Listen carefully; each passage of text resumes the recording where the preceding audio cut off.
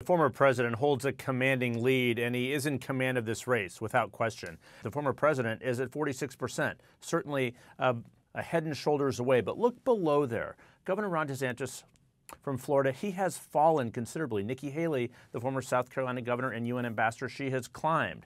From July to September in Iowa and South Carolina, she has climbed considerably in those states, as well as New Hampshire. And she was asked some interesting questions this afternoon at a town hall in Portsmouth, New Hampshire, about how she distinguishes herself from the former president.